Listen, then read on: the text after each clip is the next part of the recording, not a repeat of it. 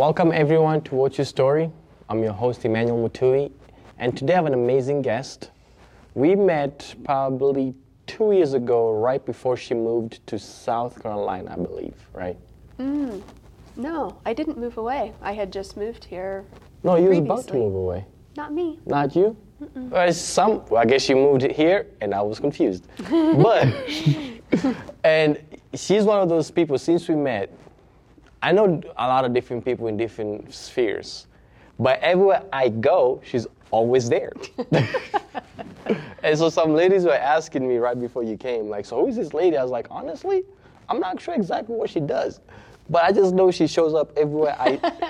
So she's very well connected. I know she's very hardworking. She has a lot of goals, and she's a mover and a shaker. And so when I was thinking about who to interview, it's like, Melody. I don't know why it took me that long to realize that. And I already gave her name. So without further ado, Melody Jackson. Oh, well, thank you so much for having me. And I've been really looking forward to this. Yeah. So. This is like the third time that we finally, it was going to happen in December. We canceled it twice. Yeah. One of them, our camera guy couldn't be here, so I had to push it back. And then I think we're going to have it at the beginning of January, but here we are. Yes. Here we are. So we're just going to go straight to your story, because I know you have a lot of stories, so we're not going to waste time at the beginning. And as you can see, she wrote a book, so we'll get to hear more about that eventually. But where are you from? I'm from the bottom of Illinois, kind of close to St. Louis. Okay. Town of about 15,000 people. It's called Centralia, about an hour from St. Louis. That's where I grew up. Wow. And when you grew up there, what is that town known for? Railroad, a big railroad town, and quite a few factories, like Rockwell making car parts, fiberglass car parts, stuff like that. So did that impact what you wanted to do? Because that seems like a very blue-collar kind of city. It was very blue-collar. Well, I guess it certainly shaped who I am. I went to school with quite a few farm families. There were a lot of farmers there too. And then parents who were in part of the industry there. So I think probably more than anything, the values, the blue-collar work ethic is embedded deep into who I am. I have a strong drive to work and to work with excellence and to get things done quickly and efficiently. And I think a lot of that probably came from the blue-collar background. Wow, that's amazing. And so you're growing up there, and even before I go farther, because I know you're a believer, hint, hint. How did that experience happen when you became a believer? Thanks for asking. I was raised in a church, a small church that was right close to my house. We actually walked to church when I was growing up. So I knew a lot of scripture. I knew how to diagram scripture pretty young because I was an English person and grammar. And so I had a lot of head knowledge. But like a lot of people I've come to meet, that didn't become a true heart decision until I was older. Okay. So I prayed a prayer, and I got wet when I was about 8 or 9 years old. Sorry for my sins and asked Jesus into my heart. And then got wet at church when I was about 12. But I found out that none of that was real. My life didn't change after that. So it wasn't until I was 26 years old that God really got my attention in a church. I was in church this whole time. And So, was your family believers? Were they? That's interesting too. My dad was a deacon at the church and my mom was a secretary, but I didn't really see faith lived out at home at all. It was a pretty dysfunctional family. Okay. And so the examples of people who said they were Christians but didn't act like Christians were pretty abundant in my life. Okay. And so I ate.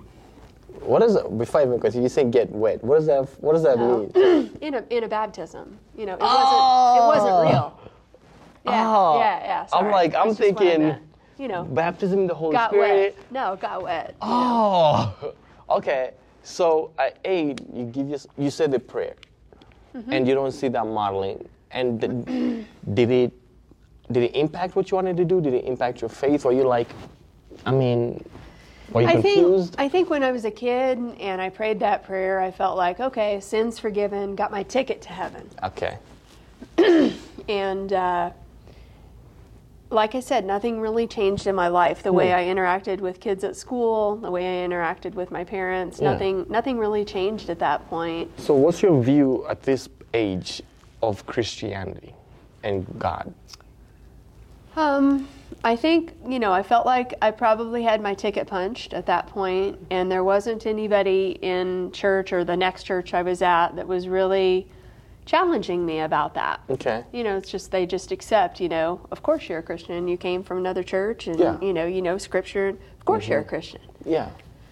And it wasn't until I was a young adult. I was 26 and I was running sound actually for the worship service, and it was up in a loft at the back of the building, and you couldn't even stand up in it. It was just a little loft. You had to go in on your knees.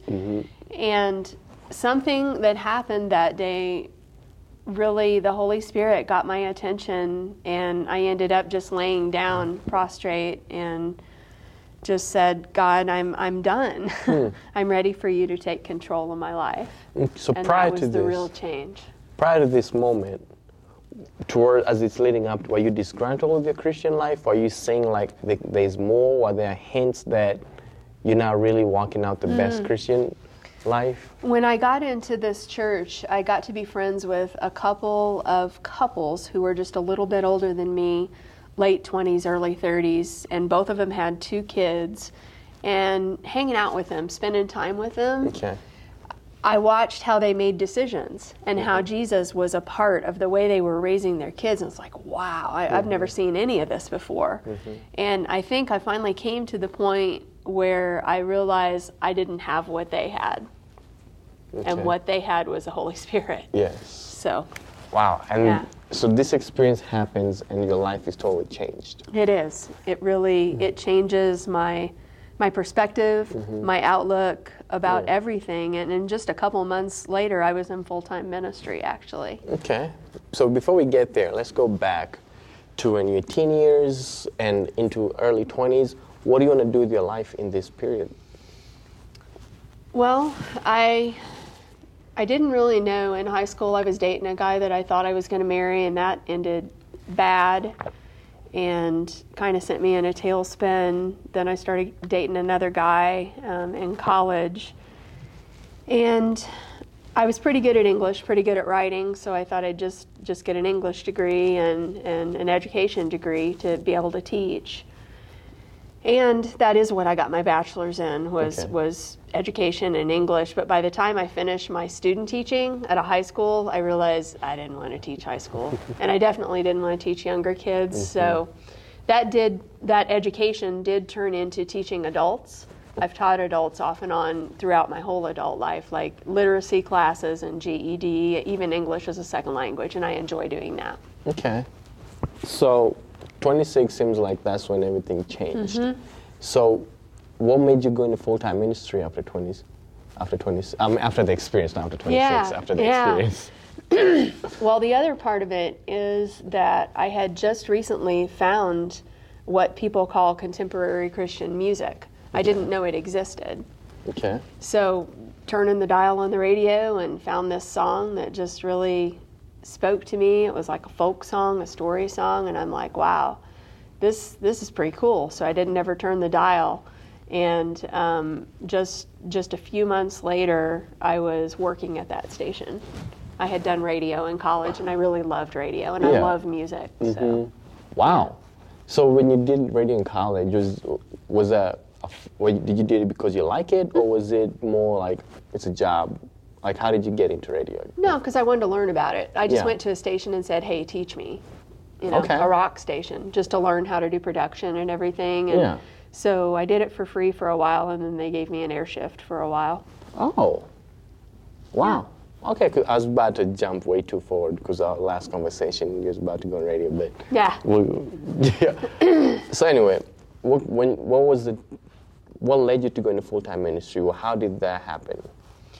I worked at the radio station, the Christian radio station, part-time for almost a year. I was also working at the community college teaching adults English and writing.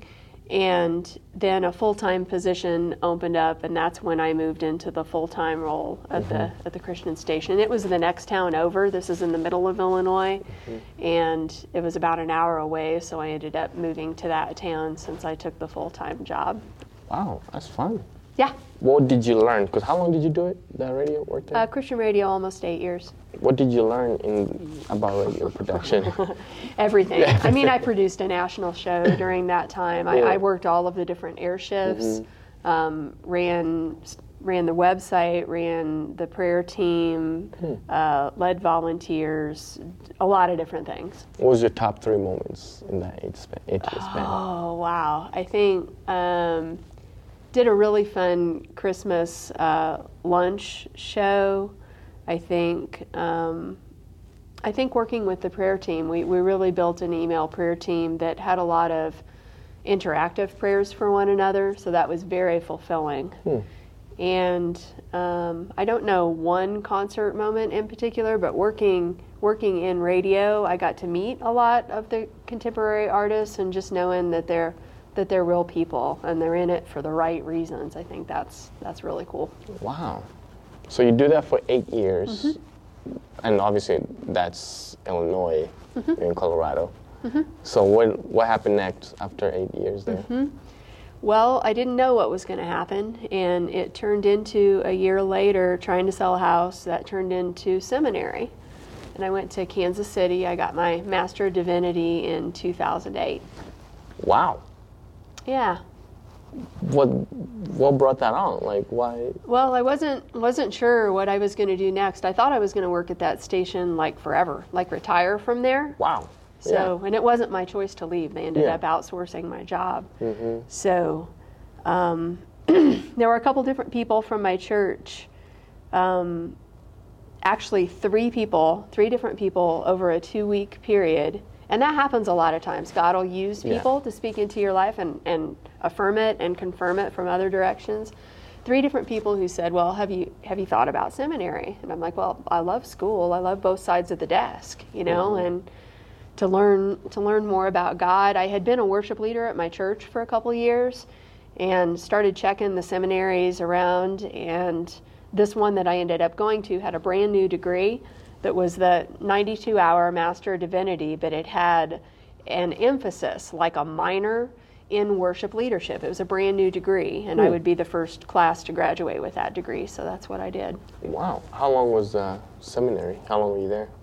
It was 3 years. It's, like I said, 92 hours, so 30 hours a year of master's level work. Okay. Yeah. What kind of cool stuff did you do? What kind of cool stuff did you do? Cool stuff. One big thing at seminary was I got to help with the evangelism teams. Okay. We had street evangelism teams that would go to downtown Kansas City and share our faith with folks in the financial district, so folks with some money and some suits, and then also the prostitutes and the folks on the street. Wow. So, yeah, right in the same area. Night and day. Yeah. So every week I'd lead a team down there, and then I also helped with like the administration for all of the teams. I helped lead all of them. So that was very, very cool. Just a leader. Yeah, I'm a pretty good organizer. Yeah, it doesn't take you long to be the leader of a group. I bet you next phase you ended up leading something without even knowing what it is. So you were there for 3 years in Kansas. What was the next step? Yeah, I spent a year and a half after seminary doing worship and evangelism for a church in Missouri, in rural Missouri. And then during that summer, before I moved back to Illinois, the Lord really worked in my life a couple of different times, pointing me in the direction of some kind of compassion ministry, helping folks in need. And I didn't really know what that was going to look like. But I was out of money, didn't have a job, didn't have a place to live, so I moved back to Illinois and moved in with some friends to try and figure out what that was supposed to look like. Okay, how long was that period? When I moved back to Illinois, it was 2009, October 2009, and I started volunteering with a poverty ministry. They did groceries and clothing for the working poor, basically. It's called Salt and Light. And I volunteered with them for a couple weeks, and then they put me on payroll. They were looking for an admin. So I did that for a year, helped them grow some things and do some things. Of course you did. I feel like that's a trend. Like at this point, you need something to grow, call Melanie. Oh, thank you. So you do that for a year, and obviously the Lord starts to work on you to move. What was the next destination?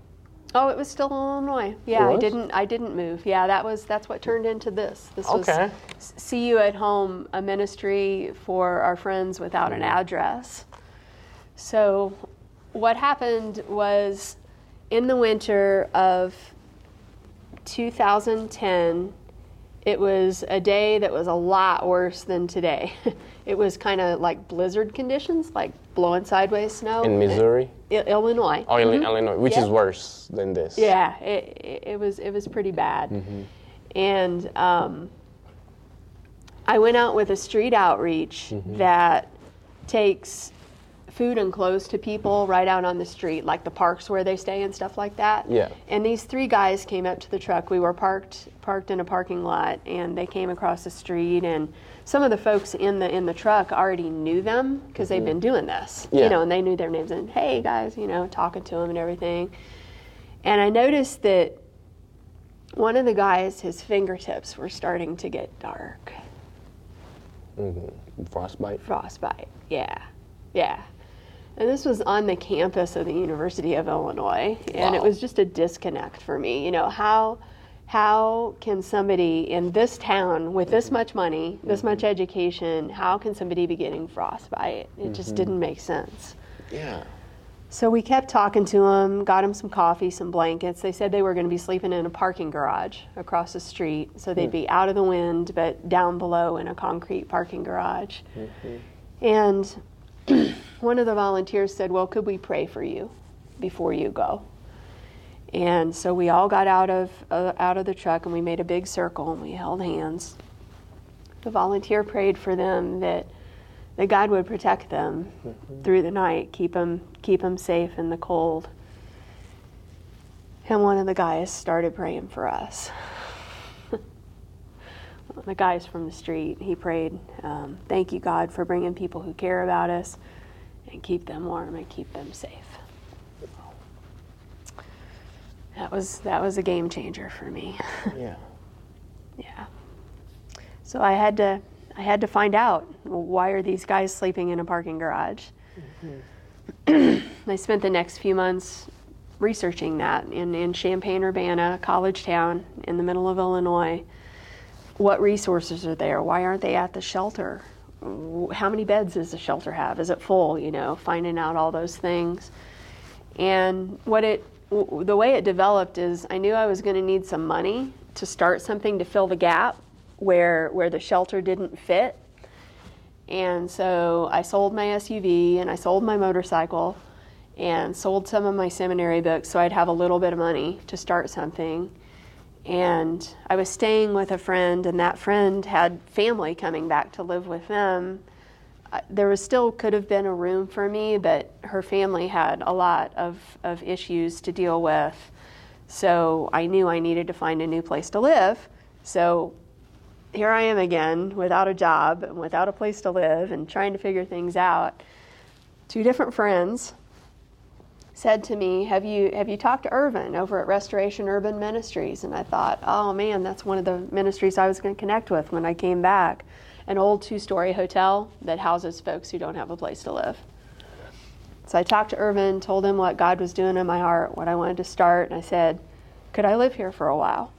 For a couple of reasons: to save money and to learn from people who've been on the streets. And he's like, yeah, we can let you have a room. So that summer of 2011, I moved into Restoration Urban Ministries. And I lived there the first year and a half starting this new ministry. Wow. How was it? Did you finally get it started, and how long did you run it? Yeah, it was slow going in the beginning. We did a big survey to find out more information about the folks on the street in that area and identified those who are the most vulnerable those who are closest to dying. It was a lot of medical questions and stuff. And I knew that's who I wanted to help. It was those 3 guys in the garage, and they were not in good shape at all. So what happened was right at the end of that year, just before Christmas, I'd been putting word out. We'd done the survey and got a lot of media coverage about it. And somebody got in touch with me in November and said, hey, we've got this little 1-bedroom house across the street from ours, and it's empty. And we can't afford to pay the power bill on it through the winter. So if you pay the power bill through the winter, let's get one of these guys off the street. And this couple didn't even really ever hardly much eat meat. They went to food pantries themselves, and they let us use this house to get the first guy off the street. Wow.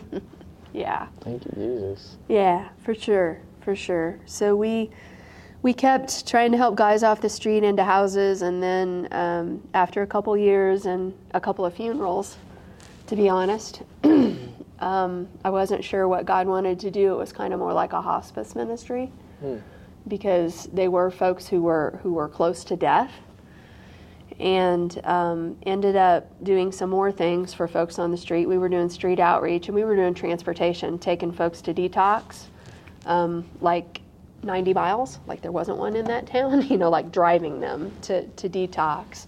We were already doing all of that, and then God led us to start a daytime center, a daytime drop-in center, where folks could come in from the street, but there'd also be folks just like you, folks from the community come in. We had musical instruments and art supplies, and there was a social worker there to give them that kind of help if they wanted it. But the daytime drop-in center really changed everything for CU at Home, because part of, I think, God's mission on my heart was to help folks like us break our stereotypes of the guy sleeping under the bridge. And when you come in and play a game of chess, an educated game, a gentleman's game, with somebody who slept under a tree last night, and you get your butt kicked, or the PhD who can teach you another language who's on the street.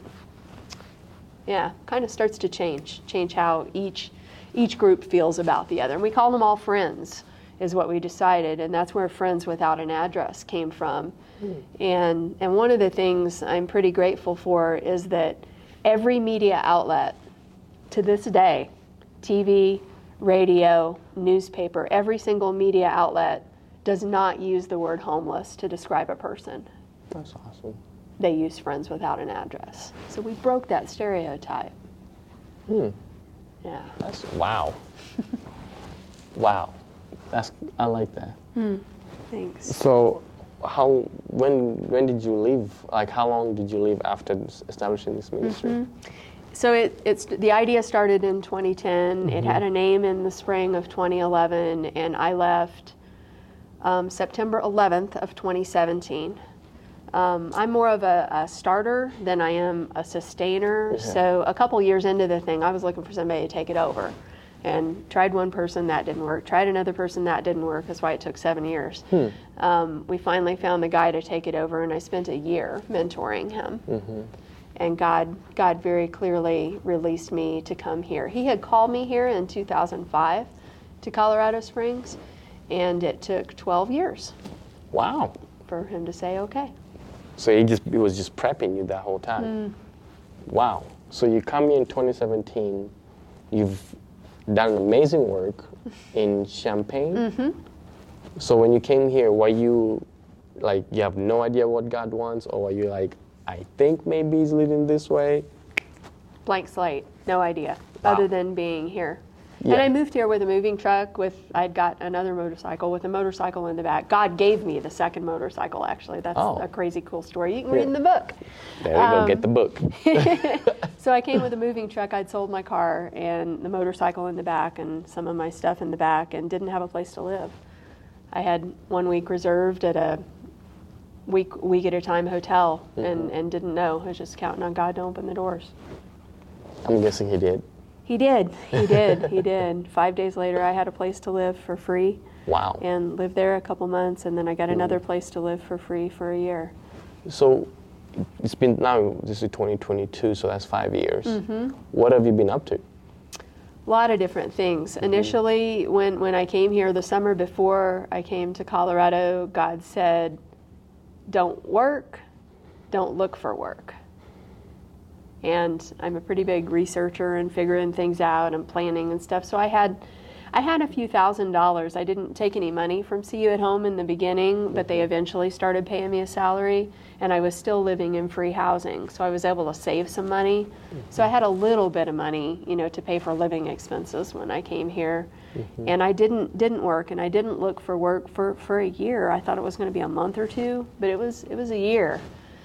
And got the book out that next summer. That's when I released it, 2018, and came back from my little book tour of the Midwest, and needed to find a new place to live, and got into an apartment, started paying rent again. It was the first time in a lot of years I'd paid money to live, but paying rent. And first job was doing the angel tree for the Salvation Army over that Christmas. Yeah. Then I delivered pizza for a while. And then I got a few hours of admin work to do for somebody, and that turned into a few more hours. And really most of what I've been doing has been admin work for Christian businesses and ministries. So in 2019, I actually incorporated. I called it Jackson Professional Services, and that's what I'm doing today. And I'm still waiting on God to open the next ministry door for me, other than this, next vocational ministry door. Had a lot of doors closed. I've applied for a lot of jobs here and nothing's happened. So it hasn't been right yet. Yeah. Wow. That's like, you've lived a lot of lives. Yeah, that's kind of true. In like, I don't know how long that is. That's like, that's just so cool.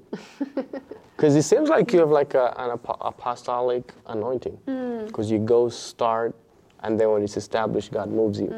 The psyche part about that life, you never stay long enough to see the fruits. Yeah. You start, and then you gotta go start over again. So, in that vein of just going somewhere new, starting something, what is the one thing that when you look back, you're like, I wish I knew this, or just... With CU at Home, I'm not a social worker. I'd never done anything like that. So helping folks, with mental illness and with substance abuse and everything, I was just way out of my league. Just, a heart that wanted to help. And I had a good ability to plan an event to get people involved and to raise money and to share a vision and to advocate for the folks, but the actual helping of the folks, I needed help with that. And learned a lot the first couple years with folks off the street just into a house.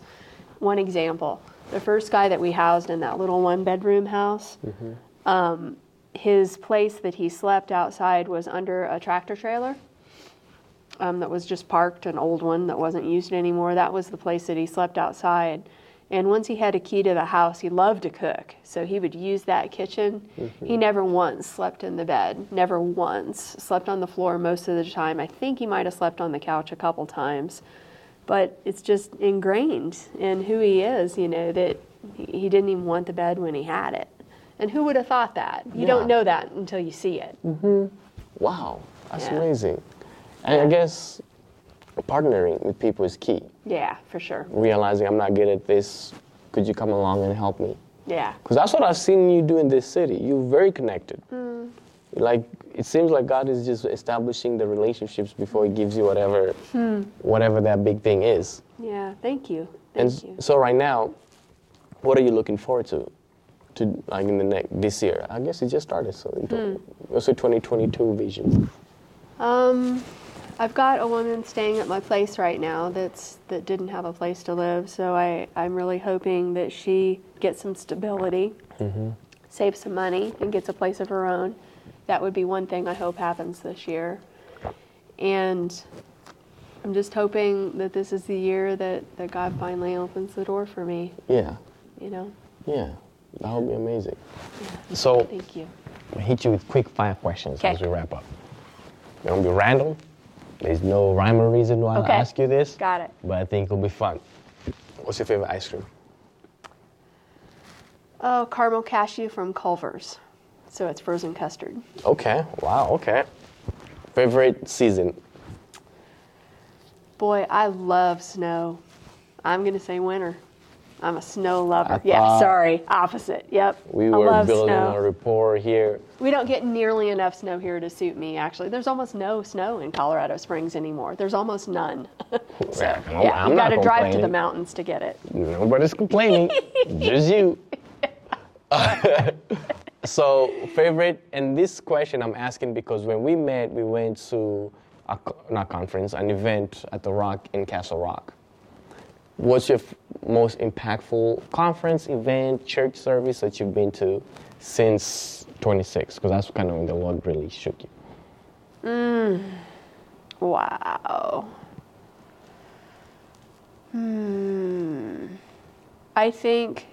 I think a worship service in Kansas City is when there were about 3,000 worship leaders at this conference in Kansas City, a big church. And there was a speaker, David Nasser is his name. Okay. He This speaks IHOP? at a lot of events. Okay. Speaks at a lot of events. And he was talking about orphans, the number of orphans in the world, and the number of orphans in our country, and the number of people who claim to be Christian in our country.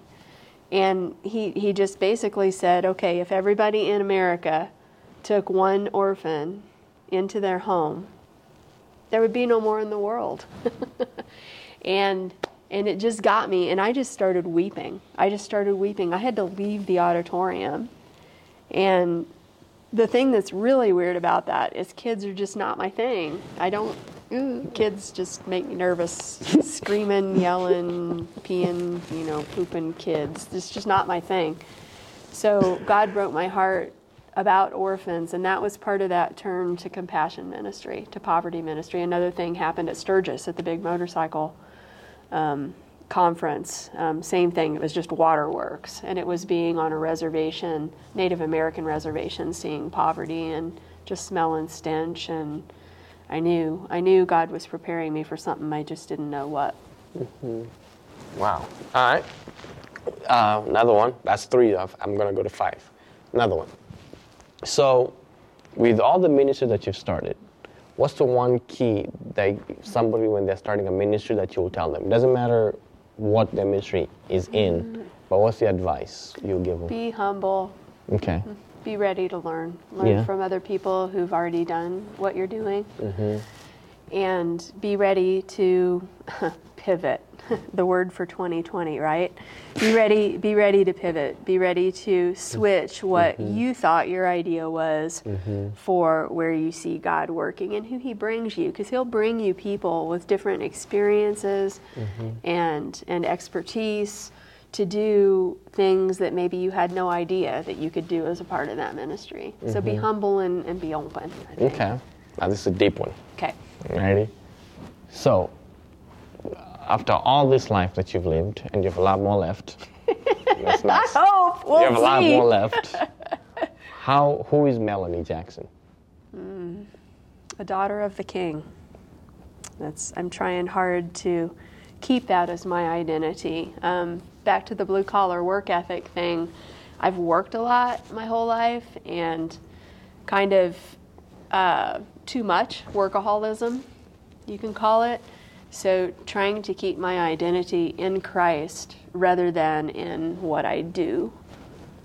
The struggle is real, and that's where I'm trying to keep my eyes. That's a lot of work. Wow. But thank you. Thank you for having me. Thanks for coming. I mean, I don't know why it took me forever to think of you, but I'm glad I got to ask you because I liked your story. Because you've done this before. I could tell how exquisite and articulate you are. A lot of media, a lot of radio, a lot of TV. Yes, I should have asked you to do this when I started because that's when I needed help. I was lost. But thank you for coming. And go get the book. And just is there any way they can follow you, keep up with anything that you're doing? Yeah, actually, if you go to the website for the book, it's morethanenoughthebook.com. send me a message there. I have a monthly newsletter that I just send about what God's doing in my life. And if you send me a note through the book website there, I'll get you added to my monthly email list. Colorado Chronicles is the name of it. I like that. And I'll put that info in the description, so just go check that out.